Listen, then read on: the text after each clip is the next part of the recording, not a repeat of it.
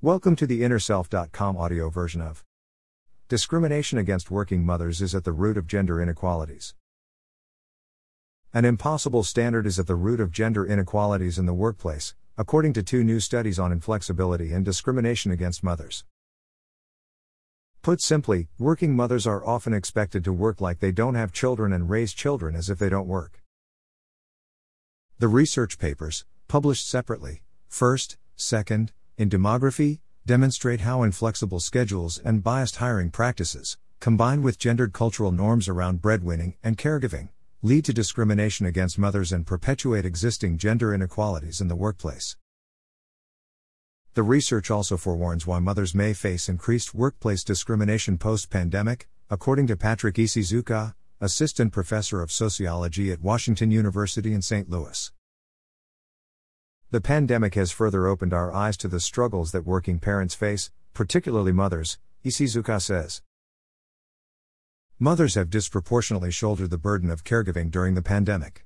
As a result, they also have been more likely to drop out of the labor force, reduce their work hours, or utilize family leave provisions made possible through the Families First Coronavirus Response Act. And for parents who have been able to work remotely, their parental status has been more salient than ever before, with kids showing up on Zoom or being heard in the background. My concern is that instead of creating policies to support families, employers will be more likely to discriminate against mothers because they will view them as less committed to their jobs, he says. Discrimination against working mothers. Previous research into employer discrimination against mothers in the hiring process has focused exclusively on college-educated women in professional and managerial occupations. Little was known about whether less educated mothers navigating the low-wage labor market experience similar disadvantages. To study discrimination across the labor market, Ishizuka conducted a field experiment in which he submitted 2,210 fictitious applications to low-wage and professional/managerial jobs in 6 U.S. cities. For each position, he submitted 2 similarly qualified applications. The only difference was that one application included signals of motherhood, such as Parent-Teacher Association volunteer work, while the other application, also for a female candidate, listed volunteer work in an organization that was unrelated to parenthood. Across occupations, callback rates were significantly lower for mothers than for childless women. In low-wage service jobs, 26.7% of the childless women received a callback compared to mothers' 21.5%. Similarly, 22.6% of the childless female applicants received callbacks for professional and managerial positions, compared to 18.4% for mothers. The findings demonstrate that discrimination is not limited to women with college degrees in time-intensive professional occupations, Ishizuka says.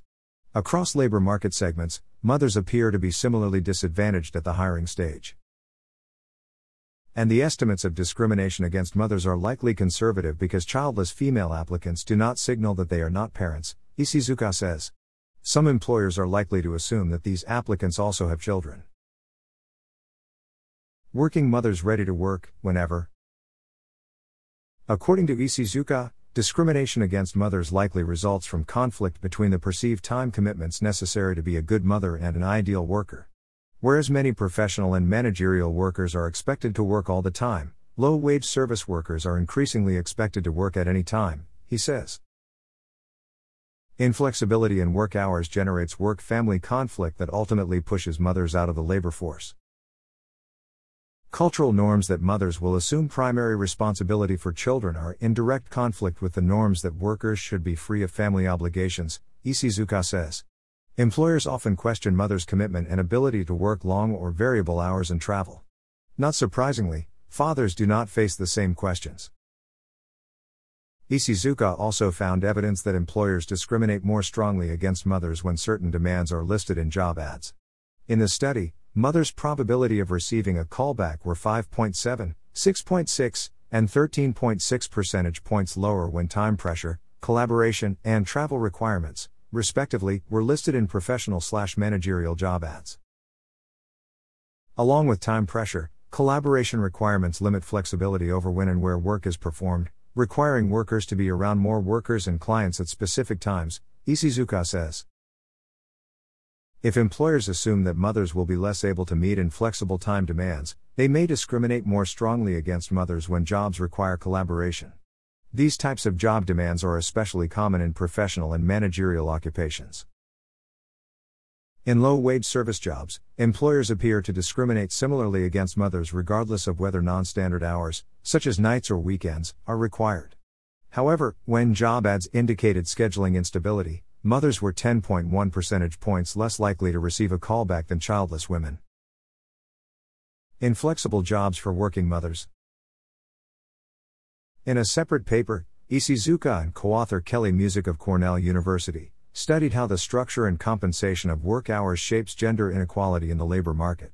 Using individual data from recent, nationally representative panels of the Survey of Income and Program Participation, along with occupational characteristics data from the American Community Survey, Ishizuka and Musick examined the effect of occupational inflexibility on employment for new mothers, fathers, and childless women. They found that women who worked in occupations with higher shares working 40 or more hours per week and occupations that paid higher wage premiums for longer hours prior to a first birth were significantly less likely to be employed post-birth. They found no similar relationship between inflexible work hours and employment for fathers or childless women. Mothers' probability of working post-birth depended strongly on their pre-birth occupation. Among women in flexible occupations, defined as those that were one standard deviation below average in occupational work hour inflexibility, an estimated 79.2% of women continued working post-birth.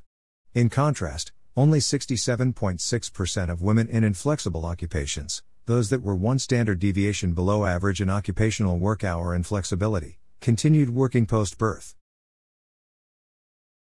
The results illustrate how individual employment decisions are jointly constrained by the structure of the labor market and persistent gendered cultural norms about breadwinning and caregiving, the authors write.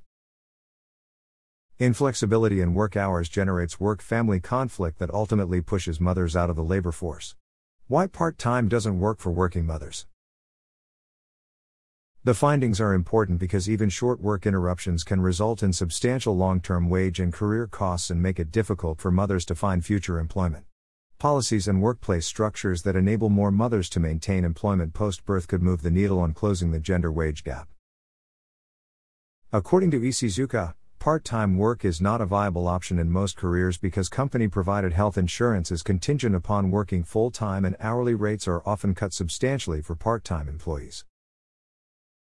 In contrast, many European countries have reduced their standard full-time workweek to a more family-friendly range below 40 hours. Additionally, employees in these countries have the right to reduce work hours without fear of losing their job or facing discrimination. Not coincidentally, women's employment is higher in countries with policies that support flexible work time. Our research shows that gendered patterns of work in the home and labor market continue to be shaped by cultural norms that tie fatherhood primarily to full-time employment and motherhood to time-intensive, child-centered caregiving. This article was written by Sarah Shavit and the source was the Washington University in St. Louis.